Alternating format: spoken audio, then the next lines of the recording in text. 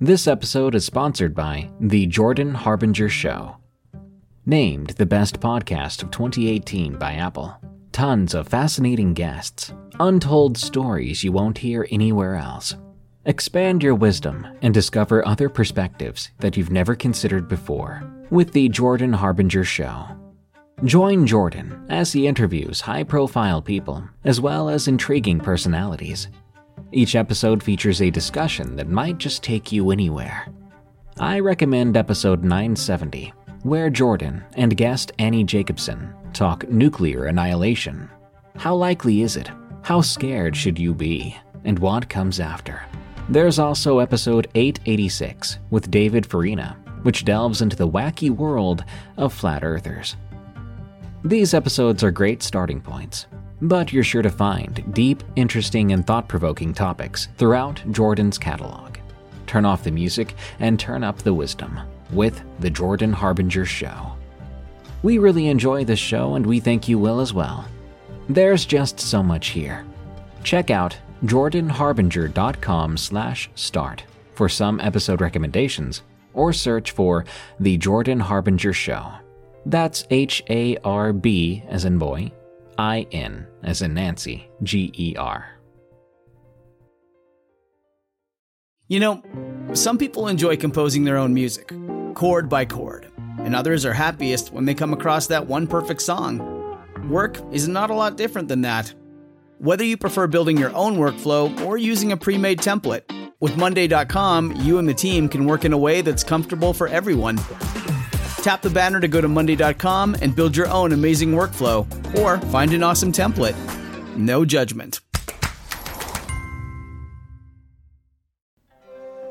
Way back in history, Filipinos had a developed belief system that was so extensive and deeply rooted in their way of life that certain vestiges still exist today, even before Europeans began to explore the Philippine archipelago. The mythology of the Philippines is a collection of folk tales and superstitions concerning supernatural beings that their ancestors thought actually existed. These traditions have been passed down as folklore over the years, from one generation to the next. Nowadays, adults frequently use these nightmare-inducing creatures to scare Filipino kids into obedience. Welcome to Freaky Folklore, the podcast where we discover the horrifying legends across the world and tell terrifying tales of monsters both ancient and modern. Today we are discussing the Manananggal, a body-splitting, blood-sucking, organ-eating nightmare with wings. This show is part of the EerieCast podcast network. Find more terrifying tales at EerieCast.com and be sure to follow us on Spotify or your favorite podcasting service. You can also leave an honest review on iTunes too. The more we get, the more we grow, and hopefully, the more monsters we can explore. If you would like to submit an encounter or suggestions for future episodes, you can email them to carmancarrion@gmail.com. That is carmancarrion@gmail.com. You can also follow me on Twitter, Instagram, or Facebook for information on future episodes. Paul was furious when Lila accepted a job overseas without even talking to him about it first. She said that it was her dream job and that nothing was going to stand in her way. Although, if he truly loved her, then he would go with her. That street goes both ways, he thought to himself, every time he replayed the argument in his head. If she loved him, wouldn't she stay in America? The Philippines was no place for a young married couple, especially if they wanted to raise children. At least that was his way of thinking. He grew up in a privileged society, so his beliefs were biased. In the end, he chose to quit his job and move with her to Angeles City, but it caused a seed of resentment to take root in his heart. Once they got there, her long hours and absence from home fed that resentment. Lonely, Paul began to spend his evenings at the Dollhouse Bar and the Midnight Rodeo. Angeles City has the second largest red light district in the world. But Paul only drank and watched the debauchery, at least in the beginning. The last time he had even seen his wife naked was the first night they had arrived, and that was 2 months ago. They had celebrated moving into their new home with a bottle of Big Nay wine, and he got lucky. Loneliness and bitterness do not make a good combination. They lead to bad judgment and rash actions. After that night, she had soon become distant and seemed to feel sick when she was around him. He thought it was just a ploy to push him away. He sat at the bar and watched those dark-haired, beautiful young Filipino girls leave with one man after another. He watched them dance, barely clothed, in provocative ways that made him tingle in sensitive places. He would be approached every night by 2 or 3. He knew he shouldn't be flattered because they were just trying to make a living. But he was a man hungry for attention. So far, he had managed to maintain his fidelity, but every night his resolve weakened a little more. On one rainy night, Lila had come home early. When she came through the door, he jumped up to greet her with a kiss, but she held her hand up, warning him that she wasn't interested.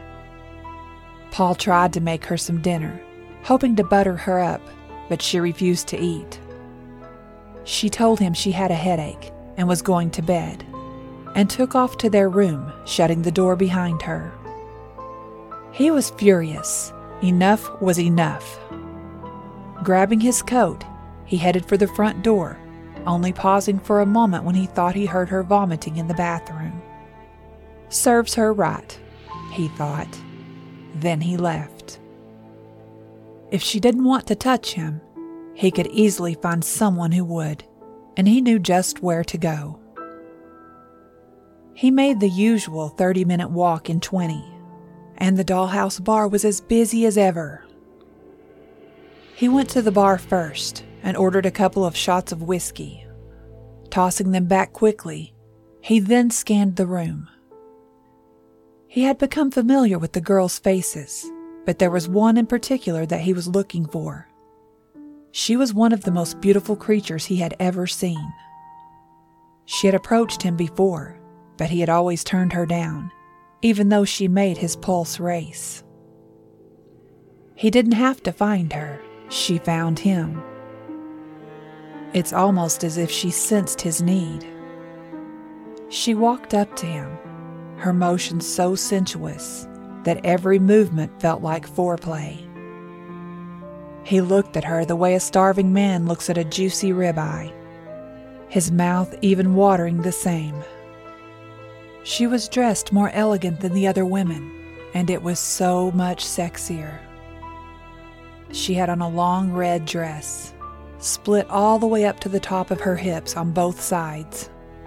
The neckline plunged down past her navel, revealing more than the dress hid. Her hair was like ebony and contrasted with her skin, making it seem fairer. Her skin was a flawless light brown and smooth, and all he could think about was sliding his fingers across it. She edges in beside him at the bar, causing her bare hip to brush his knee. She leaned in, and with her lips almost touching his ear, she breathed him in and then whispered, "You smell extra yummy tonight, cowboy." Paul, feeling especially brave, matched her aggressiveness with a quick offer as he slid his arm around her tiny waist. "Why don't we go somewhere where you can get a taste?" He didn't bother to ask her about the price, because at this point, he would pay anything. He didn't care. She put her hand over his as she stood and led him out of the bar and down the street. They didn't have to walk far before she led him down a dark alley that came out behind one of the buildings where a small shack stood. It looked like an old storage shed. Paul expected to walk into a living space or bedroom, but inside was some old pallets, a few boxes, and off to the corner was a dingy mattress. But the location didn't really matter. He wouldn't last that long anyway. He pulled her close and began kissing her neck, while sliding his hands up her shoulders, where he gently slid the sleeves of her dress down until the top was hanging at her waist. He stood back long enough to take the side of her naked torso in and watched hungrily as she worked the dress past her hips and let it drop to the floor. He stepped towards her again, but she reached out and put her palm on his chest and shoved him so hard that he landed on the mattress with a grunt. She twisted her body at the waist, and Paul heard the sound of tearing flesh. Her skin was stretching in an impossible way as she shifted her body further around.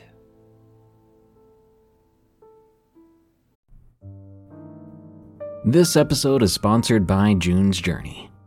What is horror to you? Monsters? Murder? Mystery? Well, if human monsters are your thing, June's Journey is the game for you, albeit in a more lighthearted tone. June's Journey is a hidden object game with a thrilling murder mystery set in the roaring 20s. You play as June on the hunt for your sister's murderer. Discover clues through exciting hidden object scenes with beautiful and atmospheric illustrations and music. Victory brings you closer to new plot points and suspenseful answers. When not hunting for clues, you can customize your own luxurious estate island with gardens, buildings, and decor. Or chat and play with or against other players too, in the Detective Club, where you could even put your skills to the test in the Detective League. June's Journey is both relaxing and fun to play.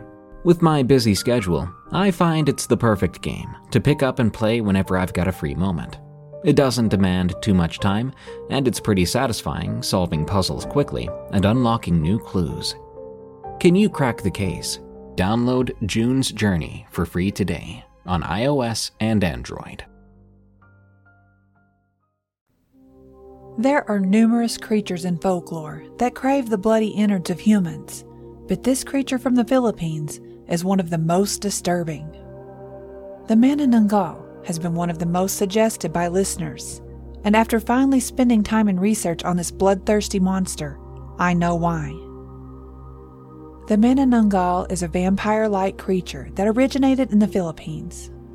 She is especially dangerous because during the day she looks like a beautiful young woman, but at night she transforms into something hideous and evil. She is highly skilled at hiding her true form in nature. She has friends and family, and may even be married. When the sun sets and the time is right, the Manananggal grows bat-like wings, detaches her upper torso from her lower body, and flies away through the night sky, looking for her next victim. As she soars through the moonlight, you may be able to catch a glimpse of her intestines dangling from her split body. Some accounts say that when they massage a special lotion into their body while chanting a spell, it will result in their eyes becoming wild and enlarged and hair becoming matted. Their teeth change into long fangs, and their fingers transform into long, sharp claws.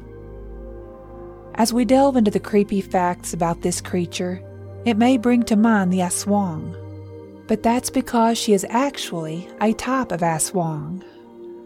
Aswang is an umbrella term for various shape-shifting evil creatures in Filipino folklore, such as vampires, ghouls, witches, viscera suckers, and werebeasts.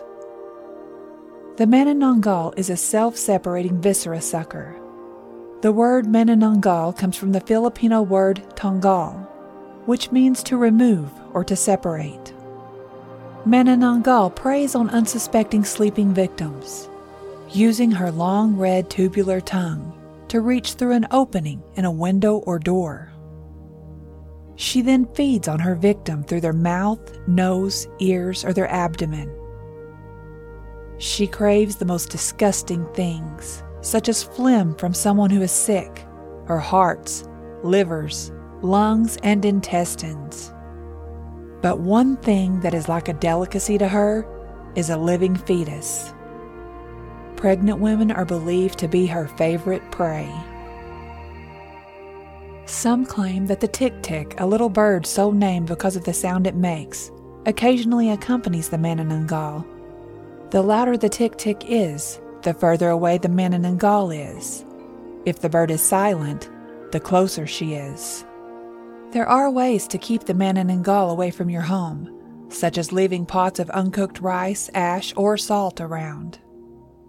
If the Manananggal sees the mentioned items from the roof, she might not enter the house.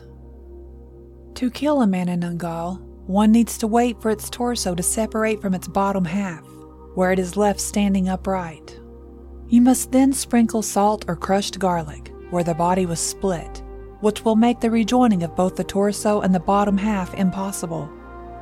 She will perish after the sun rises. In addition to being vulnerable to salt and garlic, the Manananggal also avoids daggers, light, vinegar, and the tails of stingrays. But to kill her, you must be able to first find her bottom half, which she hides very well. One of her best hiding places are banana groves, because the trunks of banana trees look very much like human legs. Several origin stories for the Manananggals are found in Philippine folklore. One says that there is a black chick living inside the creature. It is transferred from a dying person to another person who is typically a relative. The chick is then said to survive inside the Manananggal's body, feeding on its host's internal organs to keep them alive. This is thought to be the cause of the Manananggal's alleged insatiable appetite for human blood and flesh, and its ugly transformation. There is one way to cure a newly transformed Manananggal: by removing the baby chick from her stomach before it matures. The way this is believed to be done is by hanging her upside down from a tree and fumigating or beating her, or swinging her back and forth until she gets sick enough to puke up the baby chick. If it's too late to save her from her fate, then a bamboo stick stabbed through her back is said to kill her. According to a different legend, you need a particular cream and an egg with a black chick inside of it in order to become a Manananggal. You should apply the ointment on your skin and hide the egg in your armpit while reciting a particular incantation. After performing this ceremony, you'll change into a Manananggal. According to other legends, victims who are not immediately killed by the Manananggal, but are left alive after an attack, will eventually turn into one of the creatures. There were supposedly similar creatures in Southeast Asia that were comparable to the Manananggal. The Malaysian Penanggal and the Thai Krasu have traits in common with the Filipino creature. However, the Penanggal and the Krasu separate their heads rather than their lower torso. One explanation for the differences between the Manananggal in the Philippines and its relatives in Malaysia and Thailand holds that when the Spaniards arrived on the islands, they modified the legend. As early as 1582, these demonic creatures have appeared in literature in Spanish missionary text. According to the Aswang Project, the monster may have had the demon's wings added to it to match the prevalent Christian imagery of the time, in order to symbolically rob women of their sexual independence and remove them from their reproductive organs. The colonizers allegedly modified the Manananggal so that it detached from its body rather than its head. The fear of untamed women may be the root of the actual fear of the Europeans. In contrast, regional Southeast Asia may be afraid of something or someone who might be a threat to their children. Folktale monsters that are this horrifying and that have survived for so long, being retold over and over, almost always find their way into pop culture. The first horror film made in the Philippines was Manananggal in 1927, which was directed by Jose Nepomuceno. The upper body of the Manananggal, which Mary Walter plays in a silent film version of the character, separates. The movie's plot is not well known. Fast forward to 1984, and the first in a series of horror anthology movies in Shake, Rattle, and Roll. In one Pet Gallagher-directed episode, Herbert Bautista portrays a teen in a remote province. A Manananggal is rumored to reside nearby and frequent the area in search of humans to feed. His grandmother assigns him the duty of eliminating the creature. He has managed to keep it from returning to its body, but now he must make it through the night in order to defend his family from the creature's attacks. Again, a Manananggal assaults a homeless family and their neighbors in a 1992 episode of Shake, Rattle, and Roll 4, which takes place in the city of Manila. Nobody believes a young boy who believes a nun to be that creature. In order to avoid becoming the monster's next victim, he finds himself rushing to confirm his suspicions. Filipino artist and model Jinky Coronado began writing, drawing, and creating the graphic novel series Bonsai Girl in 2002. Its lead character, Jinky Coronado, is an apparently regular schoolgirl who somehow manages to have a mystery link to two other worlds. She is compelled to fight a variety of monsters, including a savage Manananggal, when her worlds start to converge. Jordan Clark's 2011 documentary, The Aswang Phenomenon, examines Aswang folklore and its effect on Philippine society. A look at the Manananggal's evolution and history from an anthropological, sexual, and popular culture perspective is presented. Highbanks Entertainment Ltd. produced the show. An aswang is seen attacking Wu's pregnant childhood friend from the Philippines in Mommy Dearest, the 58th episode overall and the 14th episode of Season 3 of the supernatural drama television series Grimm, which debuted on March 7, 2014 on the broadcast network NBC. It turns out that Wu's friend married into a family of aswangs, and that it's her mother-in-law who is attacking the friend and threatens to kill her if she's not allowed to consume her first grandchild, which Wu's friend is carrying. There are too many film representations of the Manananggal to list them all, but I do wish that they would make a new movie with the Manananggal for the big screen. I would be the first in line. Most of the creatures that I research and talk about are scary on some level. Many of them are downright horrifying, but the Manananggal's bloodlust and hunger, and her penchant for unborn children, make her one of the worst I've read about so far. Paul couldn't believe what he was seeing. This woman was bending and twisting, causing her body to tear in half. Had someone drugged his drinks? He crawled backwards on the mattress until his back was against the wall, just beneath the only window in the tiny room. He watched in horror as she separated her torso from her lower body. She stuck her hands inside and pushed herself away from her lower half. Paul almost gagged as he swallowed out of reflex. His eyes must be playing tricks on him. He watched as this beautiful woman turned into a monster. She ripped her torso from her lower half and plopped down on the mattress. There she continued to squirm as two large lumps formed on her back and began to protrude. He heard the tearing sound of flesh again as the lumps burst and two appendages stretched forth and reached across the room. Wings. This thing had grown wings in mere seconds. Paul was regretting every decision he had made up to this point. He wanted nothing more than to be back home, curled up in his bed, next to his wife. But it was too late. He was here, and this was happening. He began to look around the room for any way to escape. The door was too far away. The window over the bed was his only chance. The creature began to crawl across the mattress, sniffing his skin along the way. "You smell delectable. You have a woman, yes?" it asked. Paul didn't know how to reply. He just blurted out, "Yes, I do." "She is pregnant," the monster hissed. "I can smell her on you." Paul's mind was racing. He knew that if he answered wrong, he would die. Lila wasn't pregnant. He didn't think. Or was she? I don't know. Maybe. I guess it's possible." The words stumbled from his mouth. She had him pinned against the mattress. He could feel the ooze from her dangling inside seeping through his jeans. He tried to push her off, but she just pushed him down into the mattress even harder. "I'm so hungry," she hissed. "But if you take me to your woman, so I can feast on the fetus, I will let you go free." Paul was disgusted by his own reply. "If you do this, are you going to kill my wife?"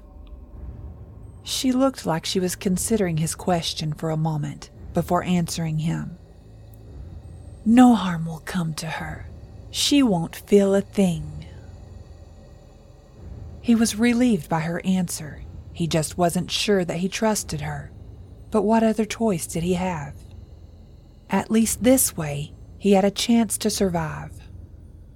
She slid off of him, serpentine-like, and used her hands to wriggle back onto her lower body.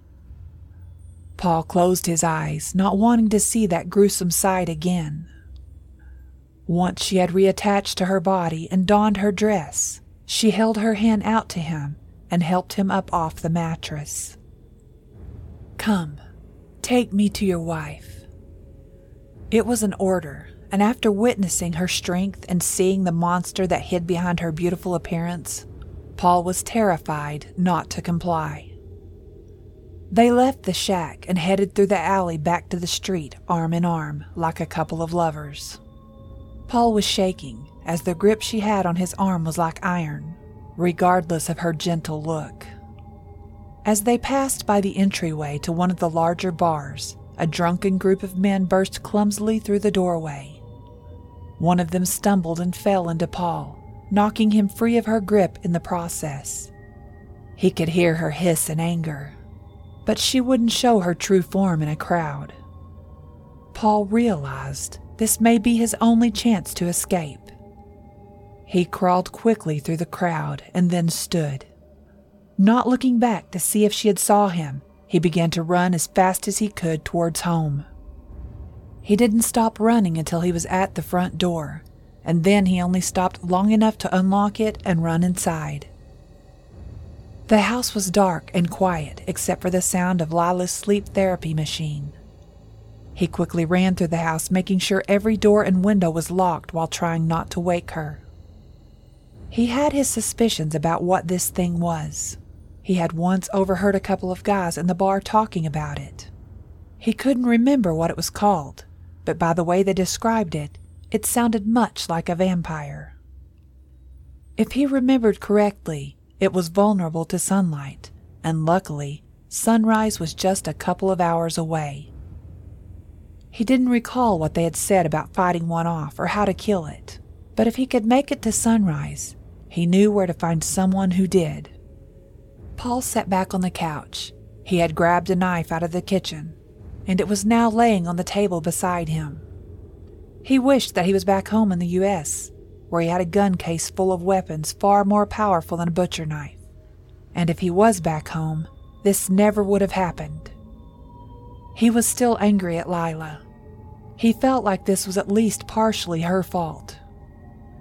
Then he remembered what the creature had said. She had said Lila was pregnant. He wondered then if it was true. He recalled how tired she had been and how she seemed to be nauseated a lot lately. He was even sure she had been in the bathroom puking when he had left that night. The more he thought about it, the more it all made sense, and he began to feel guilty. Not just guilty, but overwhelmingly so. An excitement began to build in his heart. He was going to be a dad, and by God, nothing was going to harm his child. Paul sat on the couch, imagining the future they had ahead of them, and was prepared to fight to the death for that future. Eventually, exhaustion overcame him, and he fell asleep. The next morning, the bright sunlight shining through the living room windows woke him. He jumped when he realized he had fallen asleep, but was relieved when he saw that it was daylight. He thought of Lila and quickly jumped up to go check on her. He found her still tangled in the sheets of their bed, sleeping soundly. Paul took a shower, trying to wash the scum of the monster off of him. By the time he came out of the bathroom, Lila was gone. She was mad at him for staying out so late, and he knew he deserved her anger. He would make things right with Lila after he made sure that she and their unborn baby were safe. After getting dressed, he headed to one of the bars that the locals seemed to favor. It was small in comparison to the ones he frequented. It was early still, but the bar was open 24 hours. Inside, there were already a few people scattered around the room. They were either morning drinkers or hadn't gone home yet. Either could be the case. Paul walked over to the bartender and ordered a beer. He wasn't here to get a buzz, but he was still trying to decide how to ask about fighting a vampiric monster without getting laughed out of the place. He decided to suck it up, no pun intended, and just get straight to the point. When the bartender returned with his beer, he asked, "So I have a question that might sound crazy." The bartender just nodded his head and waited. "There's a creature that I've heard locals talk about. It looks like a woman, but at night its body rips in half and it sprouts." "Manananggal," the bartender stated before Paul could finish. That was it. That was the name he had heard the two men use when he overheard them that day. "How do you kill a Manananggal?" Paul asked him. "Killing her is easy if you can find the lower half of her body. Finding it is the hard part." The bartender told him and then explained the things he would need and how to use them. He then gave him a warning. "If she catches you before the sun rises, you must be prepared for a fight." Paul left the bar feeling more confident about defeating the creature. He knew in his gut that she would be looking for him tonight. Her eyes had gone wild when she mentioned the fetus his wife was carrying. He found a market and bought most of the items the bartender had told him about. Several large bags of rice to put by the windows, garlic, and salt, which he was supposed to smear onto the creature's severed lower half to prevent her from reattaching to it. He asked around about a stingray tail that he was told he could use to stab her with, but no one knew where he could find one. Deciding it would be easier to find a dagger, he set out to search for stores that may sell them. When he had exhausted every possible nearby option, after looking in every resale and hardware store that he could find, he realized he may have to expand his search. He knew that a dagger and the other things would only help ward her off or fight her if she broke through, so he had to be prepared just in case she found them before trying to rejoin her body. Using his phone, he Googled where to find daggers in Angeles City and found a place literally called Swordmaker in Pampanga, but it would take him almost 2 hours to walk there, so he hailed a cab. Just 20 minutes later, the cab pulled up in front of a small shop. Its small size was deceiving. Once he stepped inside, he was amazed at the number of katanas, bolos, and other bladed weapons displayed. If his mission wasn't urgent, he could have spent the afternoon there looking at the beautiful crafted works. Forcing himself to focus, it took him no time to find a dagger that suited his idea of what he needed. He found a dagger that was 12 inches long, with a blade made of high-carbon steel, and a handle carved from Camagong iron wood. Satisfied with his purchases, he headed home and began to prepare them for each of their specific uses. He crushed half the garlic and put it in a sealed bag. He then grabbed a backpack and put the salt and garlic inside along with the dagger. Before leaving, he poured the uncooked rice into bowls and placed a bowl in each room of the house. He had an idea where the creature may split in half and leave her body. So right before sundown, he headed back to the old shack where she had taken him the night before. He hid behind a stack of barrels and waited for the sun to completely set. He felt a little foolish at times while squatting there in the alley. He knew his friends back home would have a good laugh if they could see him now. The moment the sun's last ray disappeared from the sky, Paul heard a crash, and then the sound of flapping wings. He couldn't make out the figure well, but there was no denying those wings. He remembered them very clearly. She was gone, off into the night to hunt. He didn't know how much time he had, so he hurried to the shack and busted open the door. The room appeared to be in the same order as the night before, but there was no sign of the creature's lower half. He looked in every corner and found nothing. He was about to leave when a bloody stain on the clump of sheets laying on the mattress caught his eye. He bent down and grabbed the sheet and threw it back. There, laying on the bed, was the disgusting torn lower half with her legs that he had been looking for. He had to fight not to gag as he pulled the mashed garlic out of his bag and began rubbing it onto the severed area. He should have brought gloves or a basting brush or something, but he didn't, so his hands would have to do. After he had used all of the garlic to cover the entire area, he then sprinkled salt all across it. He made good time, and there was no sign of the creature's return when he left. He made his way home quickly, with a mounting panic that the creature may see him and follow him.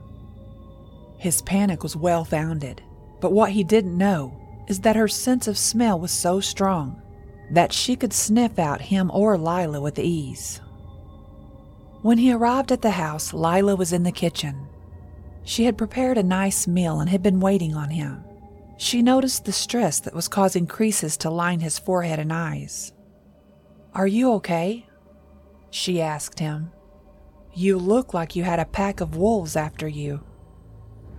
Dropping the backpack by the door, he smiled and walked over and pulled her into a hug. "I have been stressing over us. I love you, and I want things to work, no matter where we live. I'm sorry for the way I've acted." He didn't tell her that there was a much more terrifying reason for his stress. She hugged him back, and she apologized as well. "I'm sorry, too. I've had a lot on me since we moved. I haven't been feeling well. We need to talk about that, by the way." She pulled a pregnancy test out of her pocket. "I wanted to be sure before I told you."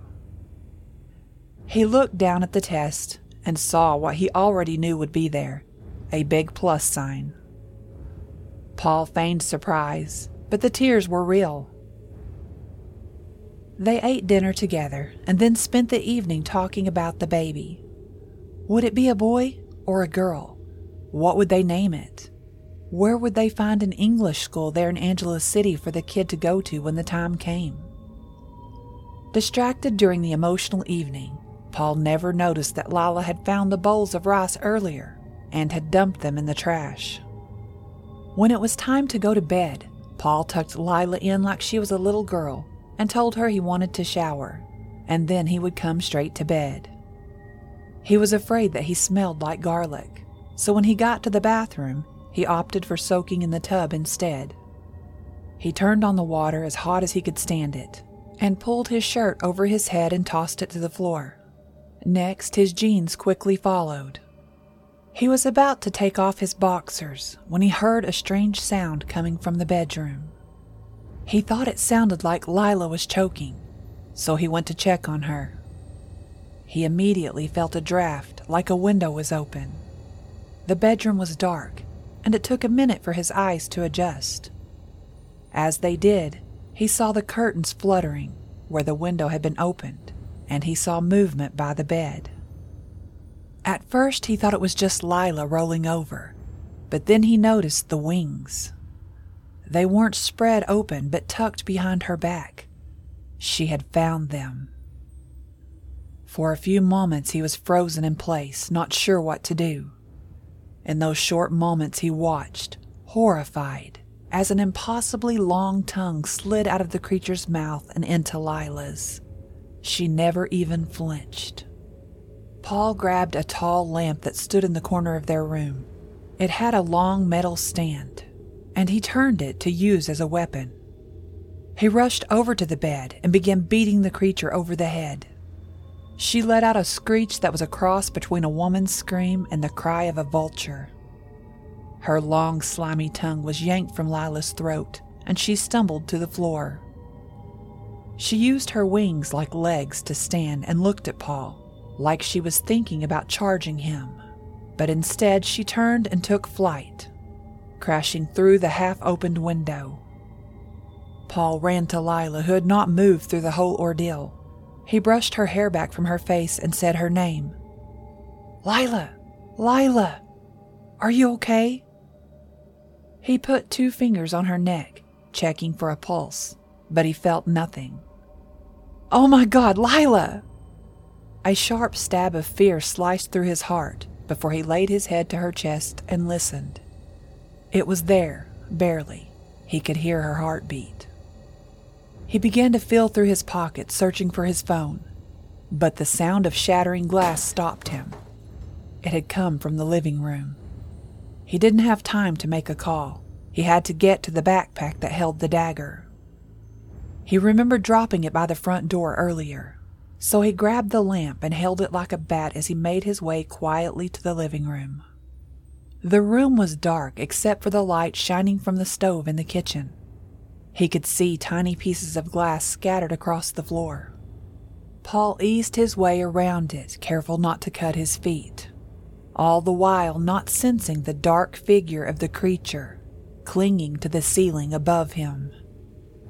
He saw the backpack and reached for it, but was stopped short when something slimy slithered and wrapped around his neck.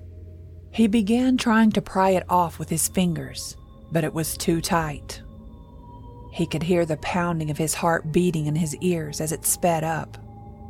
Unable to free himself, he used his weight to pull and flung himself to the floor. The result was a loud thud and hissing that came from behind him. The grip on his neck loosened slightly, and he used that moment to grab the backpack and pull out the dagger. He saw the creature crawling across the floor towards him, and he began carving with the knife at the thing wrapped around his neck as he realized that it was her tongue.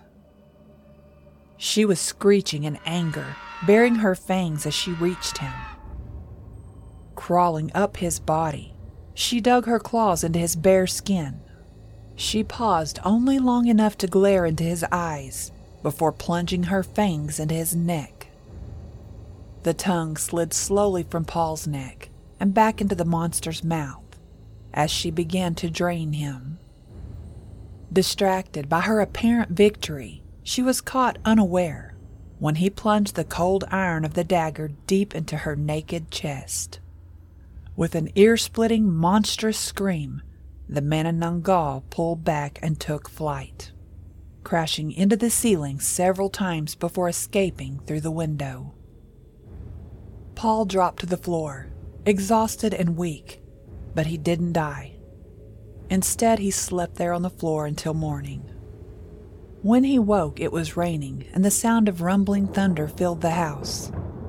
His head was pounding with pain, but he was alive. He took in the wreck of the room around him and remembered. Fear once again gripped his heart as he jumped from the floor, almost crumpling from the nauseating dizziness that overtook him, combined with the pain in his head. He had to get to Lila. That was his only thought. And with determination and great effort, he stumbled his way to the bedroom. He found her there, still in bed, curled up in the fetal position. At first, he was afraid that he was too late. Then he saw the rise and fall of her chest. Relief swept over him, and he crawled into bed beside her and pulled her into his arms and slept. Paul didn't know how much time had passed until he woke, but Lila was still there beside him. She was sleeping like someone who had been drugged, but her heart rate and breathing were good. He knew that even though he was still hurting and exhausted, he had to go and make sure that it was over. Because Lila was not at work, the car was in the driveway. So with the dagger hidden in his pocket, he took the keys from her purse and drove back to town, to the little shack. He hesitated for a moment to open the door. Rain was dripping from the roof and rolling down his face. He was afraid of what he may find, so he took a deep breath before opening it. Inside, he was immediately overwhelmed by the stench of burnt flesh and decay. But there on the floor lay a pile of ash, blood, and bones.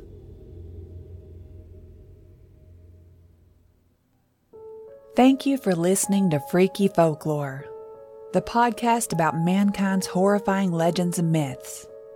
Don't forget to follow Freaky Folklore on Spotify and iTunes. If you can, leave the show an honest review on iTunes to help us grow. Freaky Folklore is part of the EerieCast Podcast Network, the home for listeners who love to feel scared. Go to EerieCast.com to find other terrifying podcasts, such as Destination Terror and Redwood Bureau. If you would like to submit an encounter or suggestions for future episodes, you can email them to carmancarrion@gmail.com. That is carmancarrion@gmail.com. You can also follow me on Twitter, Instagram, or Facebook for information on future episodes. Tune in next week as we discuss the Bunny Man, a killer legend with a fuzzy white tail and a hatchet. Until next time, stay safe out there, because this world is a strange one.